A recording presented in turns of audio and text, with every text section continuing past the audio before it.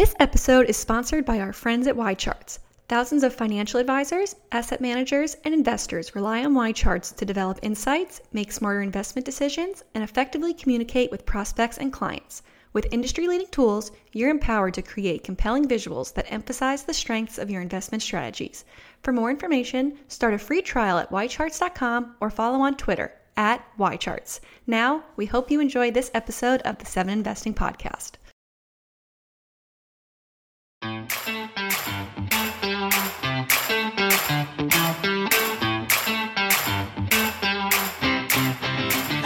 Greetings, fellow investors. I'm Matthew Cochrane, a lead advisor at 7 Investing, where it is our mission to empower you to invest for your future.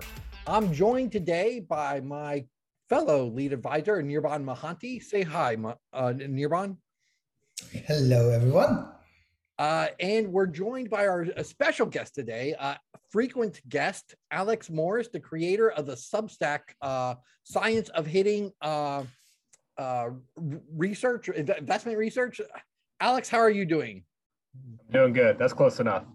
All right. So today we're going to be taking a look at 7 stocks. As anybody who's paying attention to the stock market knows, we are currently in a bear market where meaning the S&P 500 and the NASDAQ are down well more than 20%. And several stocks are down more than that. In fact, several of the darling stocks that were beloved by FinTwit and growth investors over the last several years have taken severe hits in the last 6 months to year.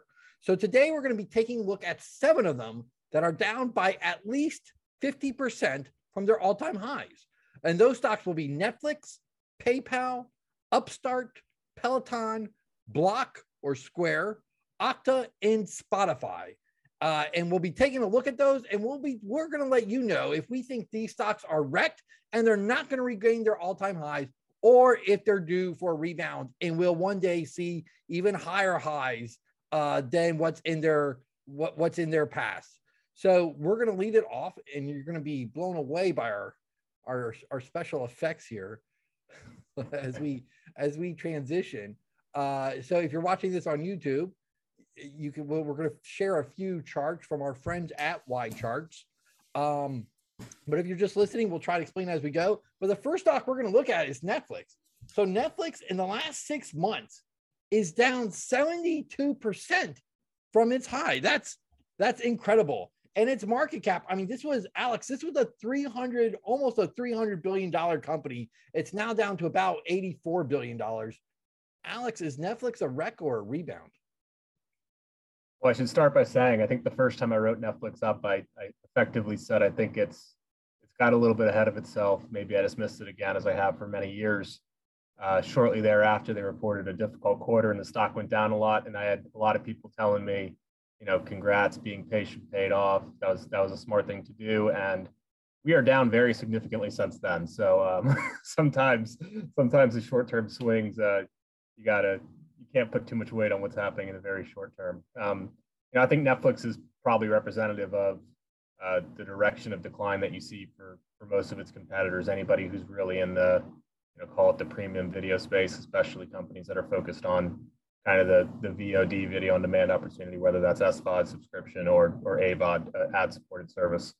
The story really probably goes back to the start of the pandemic, when they had a 6-month period where they added, I believe it was 25 million subs, by far the strongest performance in the company's history. The numbers started to normalize as we came out of COVID. And, as I wrote in one of my articles, I basically said, is this business going to return to kind of the low to mid 50s 2-year stack growth rate that it kind of exited at when the pandemic started, or are we looking at something different? In a perfect world, you're talking about the growth rate continuing to accelerate on an absolute basis, meaning on a percentage basis, you're kind of holding. What we've seen subsequently is the numbers have gone very much in the wrong direction. Management is talking about, basically the subscriber base barely growing this year, or not growing very significantly, a comment that seemed completely unfathomable, 6 months ago. Same time, it's having impacts on the P&L and what people think about the long-term future of the business. And also, you have a lot of competitor activity, as the chart here shows.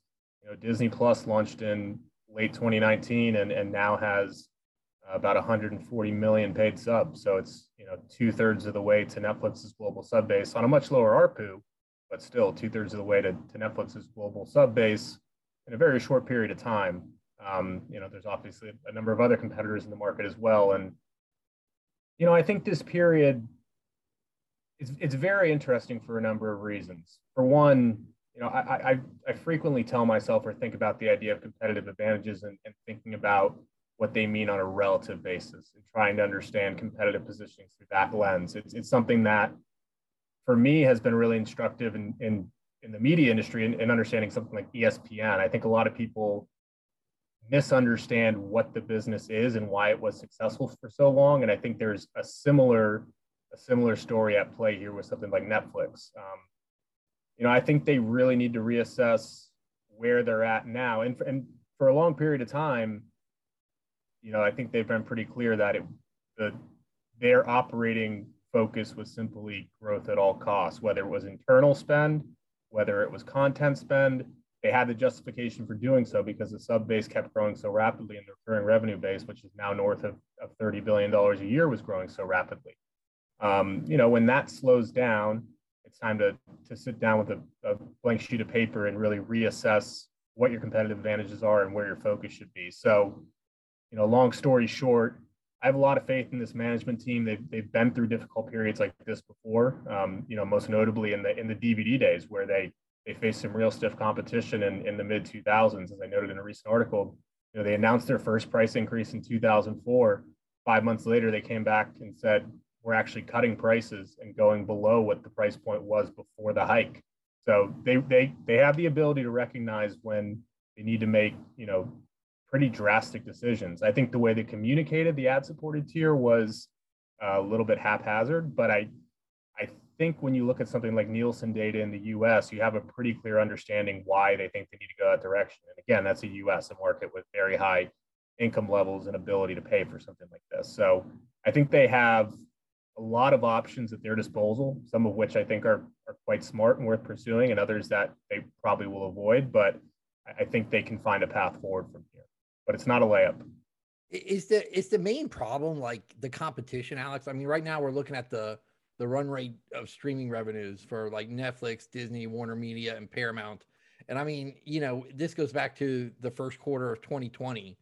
But like, if you go back before that, it was only Netflix, right? So is this the main issue? Is this just a new reality for them, do you think? I think the answer is one that we don't know. And I don't think management knows either, by the way. In the shareholder letter, they gave basically 4 reasons for why they think they're seeing a slowdown now. Competition was one of them. They also talked about password sharing, which I think is something of a false narrative is probably not the right word, but I think it's a good problem for Netflix to have, which we can get into if we want to. They played that hand very well for the past 10 plus years. The other 2 are basically expansion of the TAM, things like connected TV sales, which I think I've seen data subsequently. I think Roku talked about it, that market's been under some pressure because of macro reasons and also, pull forward from pandemic and also supply chain concerns. And then finally, obviously, macro concerns with especially what's happening with Russia and Ukraine. So I think we can't really pinpoint it at this point, in my opinion. But obviously, when they were one of basically 2 or 3 competitors, the market's very different today than it was, call it 3 years ago. Right. And Anirban, any thoughts on Netflix? Record Rebound? Well, I think I say Netflix's situation is mostly a function of competition. I think they've had basically from 2007 onwards until about 2019, they had a free runway. The only real competition was Amazon Prime. And I think that changed and everybody basically came around the same time. And it also coincided with their US market being mostly, or the North American market being mostly, saturated, right? So I think, so okay, here's the way I think. I think Netflix is going to rebound, but I don't think it's going to ever go back to what the highs it has seen. The other thing is that I think Netflix was valued like an eyeball stock or a tech stock, it should be valued like a media company. It's currently valued like a media company. And I think going forward, it should be valued like a media company. That was a brutal re-rating for it, like brutal. That's, and yeah, it's a brutal. Tech, for lack of a better term, like you said, tech valuation to a media valuation. Media valuation. And I think and I would say the third thing is that I think this is what I think I blame management. I think management missed the boat on sort of finding the next thing, right? So they've done a number of what I would call pivots, right? So DVD to streaming to original content to what next. That pivot they've missed, right? And that pivot could have been anything. And maybe they're waiting for technology to change. So technology hasn't changed enough maybe to allow them to do a pivot. They tried a few different things like nonlinear content and things like that, which really hasn't taken off. And the final thing I would say is just, there's no free cash flow in this business, right? And if all the free cash flow is in the tail, I don't know what the tail looks like, because if this is not the part of the tail, then what is part of the tail? So I think I have lots of question marks. The other possibility, or final thing I'll say, is that this company crashes to a 50 or 40 billion or $30 billion market cap, and then somebody acquires it. And I think I now have the belief that streaming is best as a part of a bigger bundle, not as a part of a standalone thing, because just standalone streaming is just so hard. Right? Those are my thoughts. I think just real quick to add on there, because I think I agree with a lot of that. And I think, it's funny. A great CEO is someone who has strategic vision, who has the ability to communicate that vision to shareholders, and thus, has the capital or the cost of capital to effectively get there over a long period of time and going through periods like this. I also think great management is the ability to recognize when things change and to potentially pursue inorganic opportunities. And, streaming is a bad business is a widely talked about narrative. And I think what's pretty self-evident is if Netflix is a bad business, the subscale players are in a much, much worse place. So if that's the reality, I think you need to at least consider what's going to happen to this industry as that becomes a widely held belief. And Comcast, the news coming out that Comcast has been in discussions with EA, and regardless of if that deal happens or not, has a willingness to spin off NBCU, in my mind, is a huge change in the landscape. And, we'll see what it leads to. But I think you're seeing the industry react to this. And obviously, if you were gonna have 5 or 10 billion of negative free cash flow over a period of years to chase this prize, and the prize is now half as attractive or a quarter as attractive as it was 6 to 12 months ago, you just have to wonder what kind of outcomes we'll see in the industry as a result of that. And look no further than Warner Brothers Discovery, where David Zaslav is telling you as clearly as he can, they'll effectively do anything they can need to hit their numbers, and they'll cut content budget in a big way if they have to do that to get there. And these things will have an impact on the competitive dynamics over time. The only thing I'll add, and we got more stocks to get to, so I'll try to make this really quick. But I feel like they missed an opportunity when their stock was high to go out and use their stock to acquire some IP, whether that was Paramount or Discovery or Lionsgate. There's IP out there. There's a finite amount of IP that has real value, and I just feel like they missed that opportunity. Trying to create all of it originally just feels like a very hard road to do, and it's a tough slog because it takes a while for that content to gain traction. I mean, look, Top Gun 2, they're making a sequel 30 plus years after the original movie, but that movie still holds, it's still resonant with a lot of people and in consumers, around the world, but specifically in the US. And I just feel I wish they had, or I think they should have gone out and acquired some IP. All right.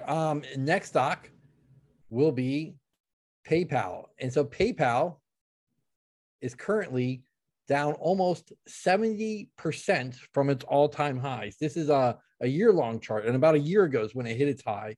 Its market cap, this was a company that was approaching $350 billion.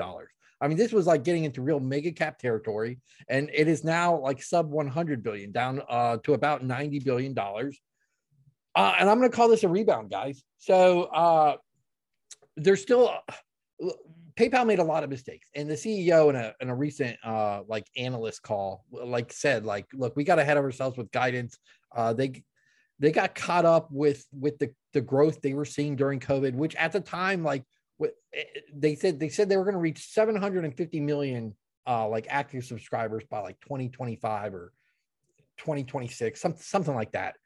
Which at the time was like almost like double like what they were when they called that at their analyst day. I think that was early 2021, and they had to withdraw all of that this year in January on their Q4 conference call. So in less than 12 months, they gave out this like crazy guidance for growth, and then said, you know what, we're walking that back. We're not going to hit those targets. On top of that, they've seen eBay coming off, which was which we knew was years in the making. Like they had signed when they spun off from eBay, they had signed a long exclusive contract with them. And eBay long time ago, years ago, said like when that contract expired, they were going in another direction for all their merchant acquiring on their back end. So the growth right now, so with eBay coming off and with some of the growth pulled forward from COVID, like the growth right now doesn't look good. But I still think and given management's mistakes, and they shouldn't have given that guidance, and to have to withdraw it in a year is just brutal. I think in hindsight now, I'm a little less mad at management than I was, because it seems like all management teams got caught up in COVID that like benefited from COVID. I mean, like going from Amazon, who overbuilt capacity for their e-commerce inventory, to almost like every single like other companies on this list that we'll be getting to in a second. But like so many companies got caught up in that COVID growth, thinking they were seeing like the new normal, and they weren't. It was like a one year, 18-month like pull forward of growth for the next few years. And so growth is now slowing. But underneath all that, they still have 429 million active accounts. Customer engagement continues to go up. This last quarter, it went up 11%. So these consumers are now seeing like a lot more, are using their PayPal accounts more. 11% more than they were, 11% more transactions per active account than they were the last year. They're still growing revenue and earnings, albeit slowly, because of eBay rolling off and all the pulled forward growth from COVID. I think we're going to see that reaccelerate. Like they have one more quarter where eBay is going to be like they're lapping last year's results, which included eBay. In 2 quarters, that'll all be done. And as like they come more out of the pandemic, I think you're just going to see that growth reaccelerate. And I like their underlying assets. I don't think they're a commodity. Yes, there's a lot of like, for a hot minute, it looked like there was a lot of competition for them, and a lot of like these one-click checkout things like Bolt and Fast. Those things are fading fast. Yes, there are things like Apple Pay. Yes, there are things like Google Pay. There's Zelle. There was never going to be just one digital wallet. It's way too big of a market. And, on top of all that, the valuation got way too ahead of itself. I think we can agree, like in hindsight, I mean, like that, the price to earnings ratio, I mean, this, after being spun off from eBay, they were in the 30s for a long time. And then it kind of got re-rated up to the 50s. At the height of COVID, at the height of their growth, their PE ratio soared over 100. And it's now down to 26. So, we're talking about Netflix's brutal re-rating. PayPal got one too. I just think from this valuation and for the underlying assets, like I think those are real assets. It's not a commoditized product with this many active users. So I'm going to call this a rebound. It's going to take a long time for them to get to their previous highs. I don't think this is a V-shaped recovery by any means. However, I do think from this valuation, it should be a decent investment going forward. Thoughts? I don't have much thoughts on PayPal. The only thing I'll say is that a lot of company management should take lessons from Tim Cook about guidance. So all these companies basically went gaga over guidance. Tim Cook basically said, COVID, I am no longer going to give you any guidance. And basically they have not given, the only guidance they give is headwinds and headwinds and headwinds. I think that's really smart. Companies, if you can't give, if you don't know what's going to happen, just don't give guidance.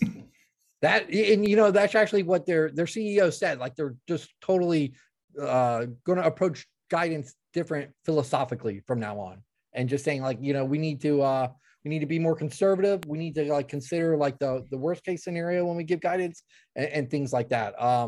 And management definitely messed up. I'm not trying to give management a pass here, but they have kind of given a mea culpa on this, and I think they learned their lesson. I was just throwing an apple for good effect. No. No, I think that's a really good point on guidance, and it's a topic that's worth addressing more fully. And I wrote about this recently, the idea of having the right shareholders, and it's a very difficult thing for management teams to do, especially at younger companies where cost of capital and the stock price can be such an important part of the equation, and you get sucked into playing this game, and it's a false sense of certainty, basically. I mean, these companies, as we've now learned in hindsight, they didn't have any better understanding. I mean, Peloton, case in point, they didn't have any better understanding on how it's going to play out than any public shareholder did. And, you get yourself in a very, very, very difficult spot if you miss things like that, and if you're, really geared towards short-term financial targets. All right. So our next company that we're going to be doing is Upstart. Anirban. Upstart is down over 80% from its all-time highs. What's going on? Well, Upstart is a relatively new company which made call it the cardinal mistake of being over exuberant with guidance, and then withdrawing your guidance, resulting in what I would call a complete lack of belief in whatever management says. And it's a classic mistake that a lot of companies make, and we've just been talking about. I think that's really what has happened. The couple of things, the macro conditions. So Upstart is a company that provides a platform for lending. So it's a two-sided, think about a two-sided platform. On one side, you have consumers. On the other side, you have basically banks and investors who are, basically funding those loans. Most of its loans are personal loans. So effectively, the rate that you can charge is a function of the the underlying Fed rate, right? The big deal for this company is that it's able to actually automate the entire process of loans. About 70% of the loans are fully automated and instantly approved. So this is one of the reasons why the banks like it. But they've basically said that, look, while we're a platform company, we are still very macro dependent, in the sense that, as the rates go up, there'll be people in the margin who won't no longer qualify for a loan, or no longer would want a loan because the rates are too high. So the demand for loans is going to go down, which effectively has an impact on the company's earnings. The other big deal of this company is, and it's really early in the game, if you show the next chart, is the way it's sort of approaching providing lending. So this is a chart which basically says that for all the loans that they have given, Upstart buckets people into categories. So let's say A+, B, C, D, and E, based on their assessment of risk. And the interesting thing is that you could be an A+ category and your FICO score could be, say, 639 or below. You could be in E category, and you could still have a 9.2% loss for a 700 or above FICO score. So what basically they're saying is that FICO scores are very is a very one-dimensional tool. Of course, banks use more than that, but they use basically decision trees with a small number of variables. They're using machine learning to sort of figure out the prime among the subprime and the subprime among the prime, and sort of expand the pool. And they're expanding into other things like auto lending and so on. So I think I like to describe this company as, this is sort of at the Model 3 phase, if you want to compare it with Tesla. Whether or not it is able to take its models and expand into these other things that it is thinking about, and expanding its market and expand the amount of earnings it can make, is still largely unknown. We do know that what they're doing kind of works in one sector. If it translates, if they're able to translate into the auto refinancing market or the auto financing market, that's about a 7 or 8 times larger market than the current market that they're addressing. So is it a rebound or not? This is a stock that I call a very high reward, a very high risk company. It's got earnings, it's profitable. It's actually got a PE of, I think, under 20 right now. For the amount of the earnings growth it has, the PE is really, really reasonable. So But it is a very, I think, a high reward, high risk stock. This could easily 10x with some probability. It could easily half from here again. Just bear in mind. And again, it's at that transition point where we don't know fully whether or not they'll be able to transition into the other areas. But if it does, this will be one of the largest fintech companies listed in the US. So yeah, that's what I would say about it. So whether or not it's a rebound, it's hard to say. There's definitely a lot of potential here. Do you think like the problem the market's having was that they had taken some more of the loans onto their balance sheet in that, or do you think that's not a problem? So I think the bigger problem is, as I said, is whether or not they believe management. So they've always had loans on their balance sheet because they use the balance sheet for what they call R&D loans. So they did a little bit more than R&D loans to sort of when the rates went really wild, they put some more loans on their balance sheet to ride it out and then basically sell it off. So I personally don't see that as a problem, but they apparently were surprised. And they said, well, we are no longer going to put any more loans on our balance sheet because clearly the market hates it. But again, that also is another example of management being naive. Basically, the management is now letting the market guide what they're going to do, which is also wrong, right? So I think they've got good technology, but they really are still trying to figure out how the public markets work. Then the other thing is that they're saying that loss rates on their loans have stabilized, but nobody believes them. The problem really I think they've got is what management is saying on the calls. Do you believe it or not? And I think the analyst community, the investor community is basically saying, well, we don't believe what you're saying because you keep flip-flopping. You give guidance, then you take it away. You're saying you're going to put loans on the balance sheet, then you're saying you're not going to put it on the balance sheet. That's the problem they've got. And they really need to figure that part out. That you can't be a servant to the market. They've become a servant to the market. I think that's their bigger issue than anything else. Instead of the market serving them, us, they are becoming subservient to the market. I think that's the issue they've got. Right. I mean, we're talking about like Netflix having a re-rating from being a tech company to a media company. And it's almost like this went from a fintech company to a lender. And that's, if they, until they convince the market otherwise, I don't know if they're going to get that former valuation back, even with they have like strong earnings growth. Is it still in the triple digits, Anirban, like their earnings growth?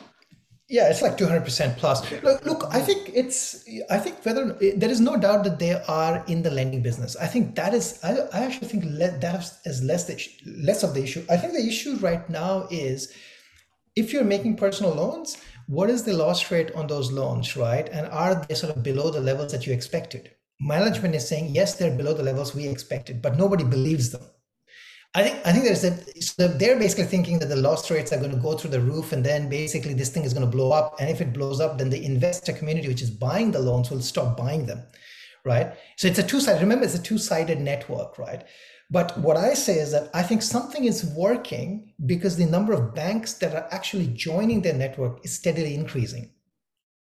So there are banks that are actually white labeling their solution. So that's what I'm calling there. So there is proof that stuff is working, and the banks that are the credit unions and banks that are signing up, they are signing up and saying, okay, we are happy to drop the FICO score because I think this is working for us, right?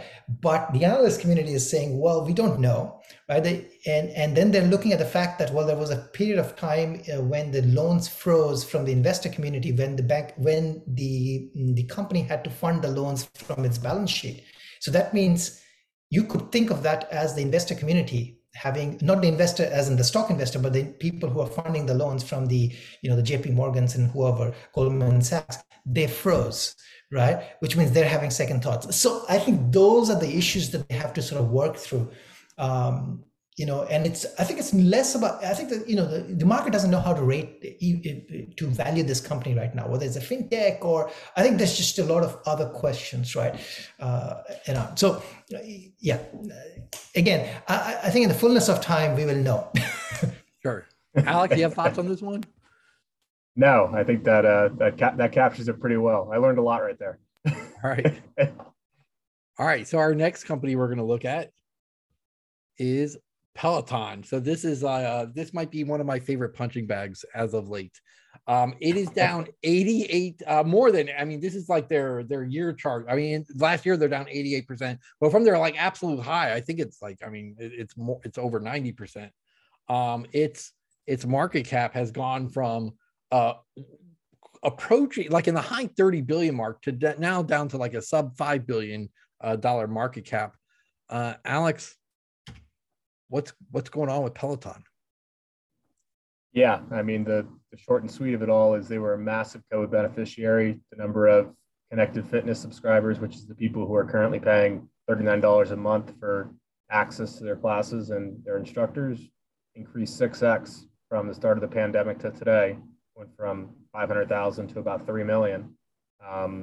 Management, effectively believed that would not slow down and that this was a step change in their long-term growth. And, they made some capital allocation decisions like buying Precor, and, they were starting to build a manufacturing facility in Ohio. And now some of these decisions very quickly look like they were a big mistake.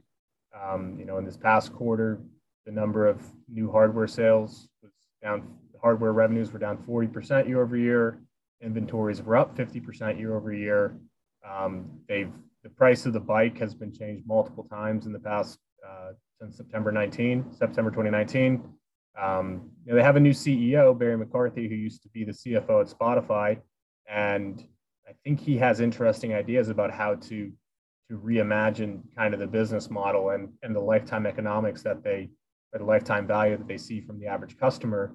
In the short term, as he clearly said on the call, they have to focus on cash flows over growth opportunities, essentially. And, they have a huge test coming up on June 1st. The price of the subscription will be increased from $39 to $44 a month. And churn has been very, very good historically. We'll see if that has any impact. If it doesn't, it starts to present interesting opportunities for how they can reimagine, the business model to some extent and how they price the product on the front end, because they know that's the biggest impediment to new purchases. But even success on that front has its own challenges, because they're changing the cash flow dynamics of when they receive money from their customers. So there are a lot of issues to address here, and even success in terms of transformation will present some pretty significant challenges. But yeah, this is for my money, this is probably the biggest COVID winner to loser that I've seen. I think that's right. So is it a wreck or rebound in your eyes? I think it's very, very difficult to say right now. I said on my last write-up, I'm essentially in the mode where I'm watching and seeing how this goes and trying to get a really clear understanding of what happens as they pull some of these levers. We have very early data, and it's somewhat encouraging, but it's very early. And this price increase, if it results in a step change in churn, I think they have to go back to the drawing board. And as I wrote, I don't know what options remain from that point to truly think about this business in a different way. And that makes it very, very difficult. The other really important piece in my mind is they are clearly doubling down on the digital subscription, which is basically access to a lot of this stuff without purchasing the company's hardware. And this is their vision for how they get to a global business that has, tens of millions of subscribers. And I think that's a very interesting avenue to pursue, but it's also going to be a very difficult area to actually win in, I think. And it's a very long-term challenge. And, when you're talking about in the short term, the need to raise capital as they did, and, Wall Street Journal reporting that they're out looking to sell 15 to 20% of the company to secure, the financial stability of the business. The long-term opportunities start to go to the rearview mirror really quick when you need to worry about paying the bills. Anirban, what are your thoughts? My laugh says it all. Well, look, I'm not a fan of any business that. So it's a good service with a poor business. I'd put, it's sort of in the same bucket as Netflix, just worse. Look, they have to compete with, Apple Fitness on one hand, which is, it's going to be bundled with something. They have to compete with Strava and so many others, right? I mean, the digital subscription business for fitness is just very, very hard. I think it's a wreck, but I think it has what I call an acquisition potential, but although I don't know. I mean, Google has shown particular penchant for buying what I would call tier 2 assets. in that space. So they bought Fitbit. This would be a natural acquisition for them because, nicely fit in, you have Fitbit, you've got a fitness component there. You just buy this digital subscription thing. And then I think it would be valuable as a bundle under the Google sort of umbrella. So that I think is the net outcome. And that's, I think, makes sense why they're focusing sort of on the subscription side, because then it becomes more valuable. Their pre-core or whatever they purchased, that was just a bad idea. It was just good money thrown after bad stuff. Anyways, I'm not a fan of Peloton at all. Yeah, I mean, they definitely have like loyal customers that love the product. I just think like we're talking about like all these companies that like saw the surge like at the beginning of COVID and now have like are having that hangover like from afterwards, right? Like and all, I think almost all these companies probably fit that bill. The problem with Peloton is it's like, so we talked about PayPal giving like bad guidance. We talked about upstarts management and like they're saying, oh, we're going to put loans on the balance sheet. No, we're not. Yes, and like confusing Wall Street and Wall Street just like hammering them for it. We're talking about like Netflix. None of those companies though made the capital allocation decisions that this company did, like, at the height of their like euphoria, going into like COVID. Like no, and those decisions that they made, they're just not like, it's not just guidance you can take back and okay, your stock price takes a hit. Like that's like real cash that's gone and essentially like wasted. It just those decisions really put them in a bad spot. Well, to Anirban's point, once you start separating the hardware and the software from one another, the competitive dynamics are very, very different. And the only other thing I'd quickly add as well, to the comment on a tech company potentially buying them or a Netflix or anybody else, I think ATVI is going to be a real test to see if that Microsoft deal actually gets done. And if that doesn't, the narrative that big tech basically can't go out and buy, I mean, it's most acute has been most acute for Facebook in my mind. But the idea that we might get to a place where regulators just say these huge tech companies basically can't buy anybody, I think that's a real possibility that actually happens, which that's the floor that a lot of people have been talking about for some time. So. Yeah, that's a net negative if that happens, because a lot of these companies will have no out. They're going to zero. Yeah. So, yeah. I was going to quickly add, on capital allocation, that's one thing Upstart got right. It did sell additional shares at $120. So they raised some money, put it on their balance sheet. Which I think like right after they said they weren't? Like, wasn't that like, hey, we're not going to raise capital? And then like a week later, like, oh yeah, we are. Or it was no, they didn't do that. But I don't know. That was somebody else. That was Peloton. That was Peloton. Yes, Peloton did that. We are not raising capital. We don't need money, and then they raise money. Yes. All right. So the next company we're going to talk about is Block, or as it was known for years, was Square. Over the last year, it's down 65% or 64%. But like from its height, it's down like well over 75, 80% now. This company I have a real love-hate relationship with. At its height, it was over $125 billion company. It is now a $45 billion company, which is probably more in line with their true potential. So the things they get right. So Square, like they have this huge network of sellers. They have on the Square, what they now call the Square side. Like that's their seller hardware that they give to sellers, and the software they give to small and medium-sized businesses to support their core business functions.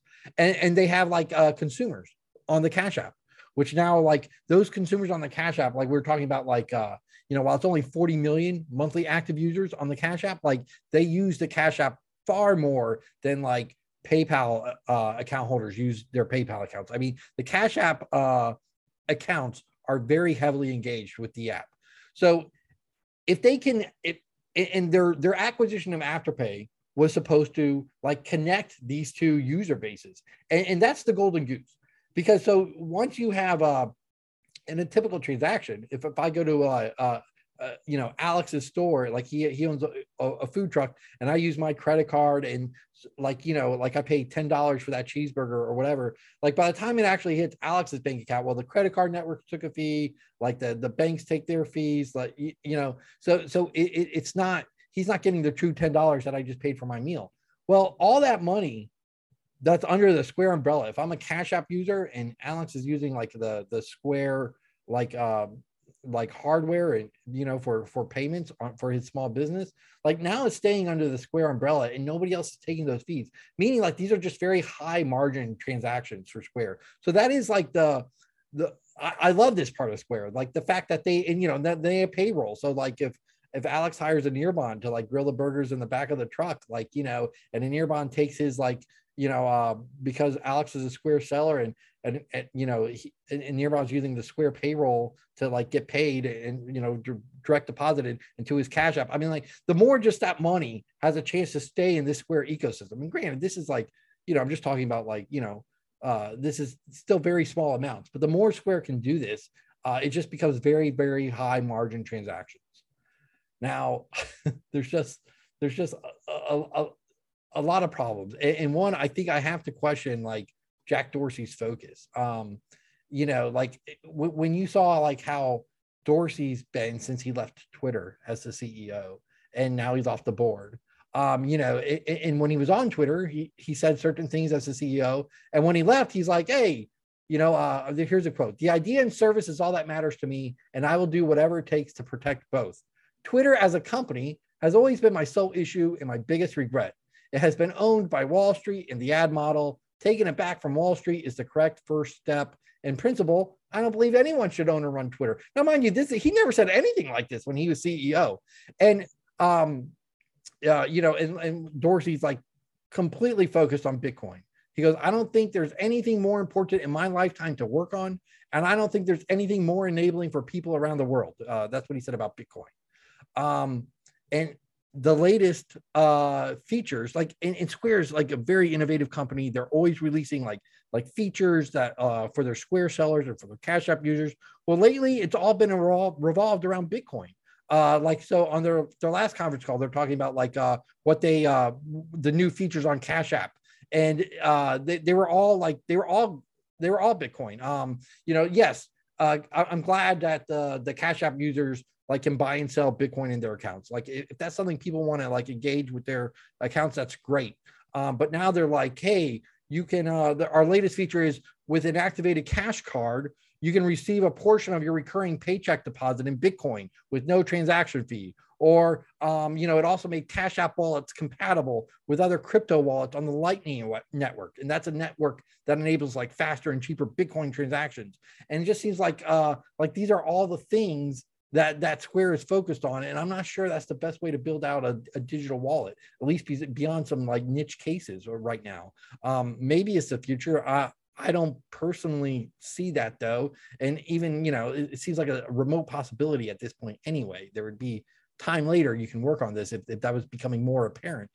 And just his remarks about Twitter, like after he left, and with Square's mission statement, it's like to democratize like these, like, like to serve like the underserved banked in the world, and give them like democratized banking services that a lot of times like people on the Cash App side or businesses on the Square side like didn't traditionally have access to. And that's a great mission. I'm all behind that.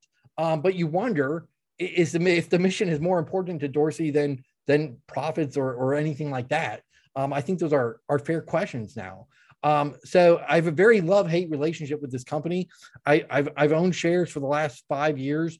I was fortunate. I was fortunate to get in really early, but I averaged up a lot so that like, my position right now isn't like too up overall. And I'm holding my shares, but like, I do have real concerns, but at the same time, like I see some great potential too. Like I said, connecting those buyers on the Cash App side, those consumers, to the sellers on the Square side, like that's real potential. Like that really is like something that like no one else can really, like besides PayPal, no one else really can do. And Square seems like much more focused on that than PayPal is. So I can see this being a wreck or a rebound. Like bottom line, like it's not going to surprise me either way. For now, I'm holding my shares, just almost holding my nose about the like Dorsey and everything else because I see the potential, but I really don't know. This is somewhat anecdotal, but it's a thought I've had about these on the consumer facing portion of these businesses for some time. And it's you think about something like Cash App, which clearly has served a role in terms of buying, selling, trading crypto. Venmo very successful over the last couple of years. It's become an app that anybody who's younger uses all the time to send money to and from friends. I think moving beyond that core use case and becoming something bigger is a really big ask, and it's very difficult to do. And it's like a lot of businesses. I think a brand becomes something in their mind, and they associate it with that activity. But to really change that and do more with it is very difficult. And you can look at BAC or JPM or even Wells. Their digital customer bases have grown very, very, very significantly over the last 5 to 10 years. They're doing a pretty effective job, at least based on the data, of serving that customer need. And that doesn't mean that Square or PayPal can never figure these things out. I just think it's going to be very, very difficult to get a large number of people to change the way that they live. And Anirban, you have thoughts on Square or any Block? I'll always call it Square. It'll be years before I call it. I don't have anything special to add to what you guys have said, so I'll just. All right. So the next company we're going to cover is Spotify. Spotify is down over the last 6 months, down about 60% from its highs. Its market cap, it was approaching 50 billion. It's now basically at $20 billion market cap. Alex, what's going on with Spotify? It's a very interesting story. I'd start with, on the user side, I think they've continued to do incredibly well. Over the last 2 or 3 years, they've added about 200 million MAUs, and that's basically the size of their entire user base at the start of that period. So they've had huge user growth. They actually haven't seen the hangover from COVID, and it's less clear if they were ever even really a beneficiary from that. It was a much, much less clear impact on their business than it was for someone like a Netflix. I think the really big problem is that management has spoken to some gross margin targets that, if you look back over the last 5 years, they've effectively added 100 basis points of gross margin expansion per annum, which is fairly significant and would put them on a reasonable pace of getting to those numbers over time. The problem is that the vast majority of that benefit happened in the first 18 months or so of that period when they renegotiated their label agreements in advance of the direct listing. And the results over that subsequent period have been much less meaningful in terms of the gross margin expansion. I think some of that is explainable based on some of the things they've done in the business, most notably the investments they've made in the podcast space. A major issue has been the ability of management to clearly articulate what that means in terms of the numbers, and then most importantly, obviously, what the kind of payoff is over the long term. I think shareholders are very willing to fund that bet and take the risk of it working, but they need clarity in terms of what that means. And the company's talked about things like a la carte before. We haven't really seen anything on that front. They've talked about pricing increases, which they have taken in select markets, and they've talked about those favorably. And by the way, so have some other industry players. Some of the labels have also said that Spotify's churn in response to those price increases is very low.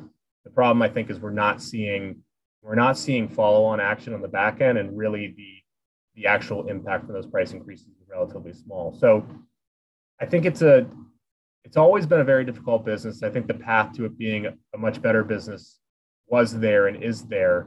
I think this is partly a communication problem and partly just really figuring out what the business is. They have product market fit, but they need to show that they have power and the ability to command a reasonable share of the economics. And Anirban, I know you have some thoughts on Spotify, so why don't you take it? I'll make it quick. I don't like this business largely because I think it's just, so a business with 400 million subs that really still, that's pretty big scale. If you can't make money now, I would put my money saying that they're not going to make money. It's a very competitive market. Every other platform can, if you are Google, you should be doing podcasting. If Apple, you should be doing podcasting. If I'm a creator, I want to be everywhere, not just on Spotify. So yes, you can have Joe Rogan, exclusives. I think it's, again, an example of a good service, which people love, but it's just a bad business model just by definition. I think that's the problem. And innovating in that space is extremely hard because, what you do, you integrate with hardware, but you don't own the hardware. You create new experiences, but you don't own the hardware. So you really can't create new experiences. It's really hard to do that because you don't have the loop. So I don't know. I think, and then of course they're a crybaby. They like to cry to regulators saying, how I don't like companies which I basically say you're crying because you just don't have an innovative business. That's why you're crying, because there's innovation and disruption happening all the time. It's just that, your business is not innovative, and that's why you go and cry to regulators all the time. So, so I'm not a fan.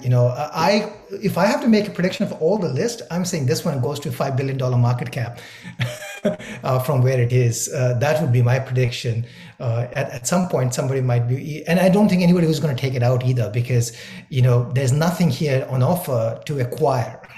If I'm Google, I don't need it because I've got Google Music. If I'm Apple, I've got Apple Music. There's nothing here that, they can offer. So, my bet if I had to make one bet, I'll bet on this one being the down. This is a wreck. Yeah, it's an interesting example of a space where, the Spotify play is a really good book about the company's history. It's interesting to think about the position they were in, call it 10 years ago, and the position some of their competitors were in, most notably Apple, which literally invented the podcast space. And, you look back at the subsequent results over the next 10 years, and I think the data pretty clearly shows that, at least in terms of user acquisition and the like, and user engagement, building product that people love, Spotify has kind of swept the floor over that period. That's not to say Apple hasn't done anything right, but it's a massive company that has a lot of focus in a lot of areas, and Spotify is clearly focused on one objective. That doesn't mean it's easy. It's going to be very, very difficult, and it has been very, very difficult. But I think there's a path for it to get there, but it will probably require more aggressiveness in terms of how they operate the business than what they've had to do previously. And part of that is, to the point of this whole discussion, is stock price and cost of capital. And when the world changes, you need to reassess what you're doing and what the right path is to go forward. And we'll see if they're capable of making that show. All right. So last one will be Okta. Anirban, this stock is down over 70% from its highs. Over the last year, it's down 68%. And this was a high flyer for a long time. But, one of the most beloved, like SaaS stocks, if you will. And its market cap is now $13 billion. That's from like over a high of $40 billion. What's going on with Okta in your run? You're on mute. Sorry. Yeah. So with Okta, I'll say that some of, when it was 40 billion, probably it was, gone ahead of itself. When it's 13 billion, it's really become cheap. I think, some of that is that they acquired Auth0. So, there's, I think, some doubts whether they're going to write down Auth0 or not. And that's an accounting thing. Auth0 is actually growing really strongly. But you just look at, look, this company it's not that this company is vanishing. This is an enterprise services business, right? Its growth has been 63% with the acquisition. Its standalone growth last quarter was 39%, close to 40%. The thing I point out to people is it seems like Okta's days are limited, but it's got $2.7 billion of remaining performance obligations, right? That's the line below the subscription. Remaining performance obligation basically says that these are contracts that have been signed that are going to be, this is the amount of money that they're going to recognize in due course, right? This is not some, fly-by-night company. This is actually a real company. They made a few missteps, including one with, there was a hacking into Okta, which they handled, I think, badly. But this company is doing really well. It's good, it can generate a lot of free cash flow. It was generating free cash flow. So I will say one of the reasons the valuation went up is it was generating 15% plus free cash flow margins. Then they acquired Auth0, and then that changed everything. And then it went from being free cash flow positive, free cash flow negative. It went barely free cash flow positive in the last report. But you can see that negative movement, I think, has hurt them. The negative movement on operating margins have hurt them. But, I think that nothing has fundamentally changed with this company. I hold it, I think, again, on the balance of probabilities, I think over a 5-year period, this is handily market beating. I really like the stock at this price. Again, as I said, a lot of SaaS companies have been sold off. A lot of cloud companies have been sold off, but every indicator of data point says that cloud is growing strongly. And, even Splunk said their cloud is growing strongly. So that says something. Anyways, those are my thoughts. So, Anirban, you've always said you don't want your company to be like a feature of someone else's platform. So how, like in my mind, but that's what Okta is. So like, tell me why I'm wrong. Yeah, so yes, so there's, I think if you're a feature from a consumer point of, if you're a consumer business and you're a feature, that is a really sucky position to be in. That's what has happened to Spotify. That's what's basically happening to Netflix to some extent, right? Peloton is the greatest example of that. I think in the enterprise world, it works slightly in a different way. First of all, to be like Okta, which is an identity provider, you have to have integrations with everything. So the more integrations you have, the more sort of, other people will integrate with you, the more valuable you are as a service provider. That's number one. Number two is that this is an enterprise business, right? So you sign deals which are 3 years, 5 years long contracts, right? Enterprises do not change their software that quickly. Yes, it's a feature in the sense that yes, you could get a similar sort of service from, say, Microsoft, but a lot of companies do not want to do that. A lot of companies do not want their eggs in one basket, or they might want an independent cloud provider for identity management, for example, right? So again, I think a number of reasons you want to be supportive of multi-cloud. You want to have your eggs spread across multiple baskets. You have enterprise clients. You might have a better solution. You also I think the final thing I'll say is that they've also got the acquisition of Auth0. I think in the long run is going to work out really well, because that really is the engine that helps build customer side identity management. So that's basically APIs and code, which I don't think many of the other companies provide. So I think they have built a strategic advantage there. And it's a big market. I think, they can live alongside Microsoft and so on. So this is a little bit beyond just a feature, and enterprise markets, I think, work slightly differently compared to consumer markets. If you don't want to be a feature in a consumer market, that's really a bad place. Alex, any thoughts on Okta? Just one point, it's kind of tangential, but I was looking at AWS revenue growth rates the other day, and I noticed something that I hadn't seen previously, which is, they saw somewhat of a tailwind. They were decelerating at a certain pace, and they saw somewhat of a tailwind throughout the pandemic, and that trend's starting to slow somewhat. And I read companies like Airbnb or Match or plenty of others who rely on AWS as their infrastructure, and it got me thinking, it's funny.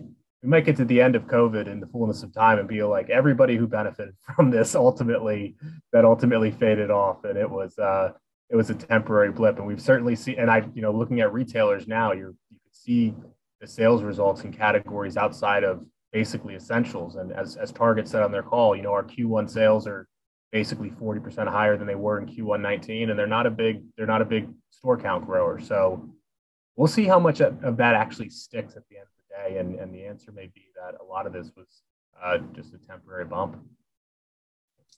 Yeah, for sure. It definitely looks that way. So Anirban, Okta's a rebound in your eyes. Yeah, Okta I think is a solid rebound in my eyes. Yeah. All right. Strong buy. Well, that wraps it up. So that's our 7 stocks today: Netflix, PayPal, Peloton, Upstart, Okta, Block, and Spotify. I was trying to remember all of those on the fly. Alex, for those interested in following you, where can they find you? Yeah, the easiest place is on Twitter at TSOH_investing. And then, as Matt said at the intro, I run the TSOH investment research service. I send write-ups to subscribers every Monday and every other Thursday. And effectively, I worked on the buy side for about a decade, and I decided to take all the work that I did day to day and make that a product that I send directly to subscribers. And then anytime I do anything in my portfolio, I disclose those changes before they're implemented. So it's complete portfolio transparency, complete research transparency. Awesome. Thanks for joining us, Alex. I'm Matthew Cochrane, and for Anirban Mahanti, we're 7 Investing, and we're here to empower you in your future. Have a great day, everyone.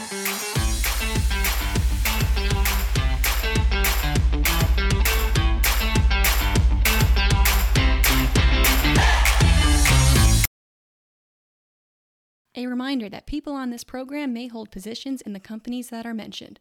Buying and selling stock carries financial risk, which could include the loss of capital. The views in this program should not be taken as personalized advice.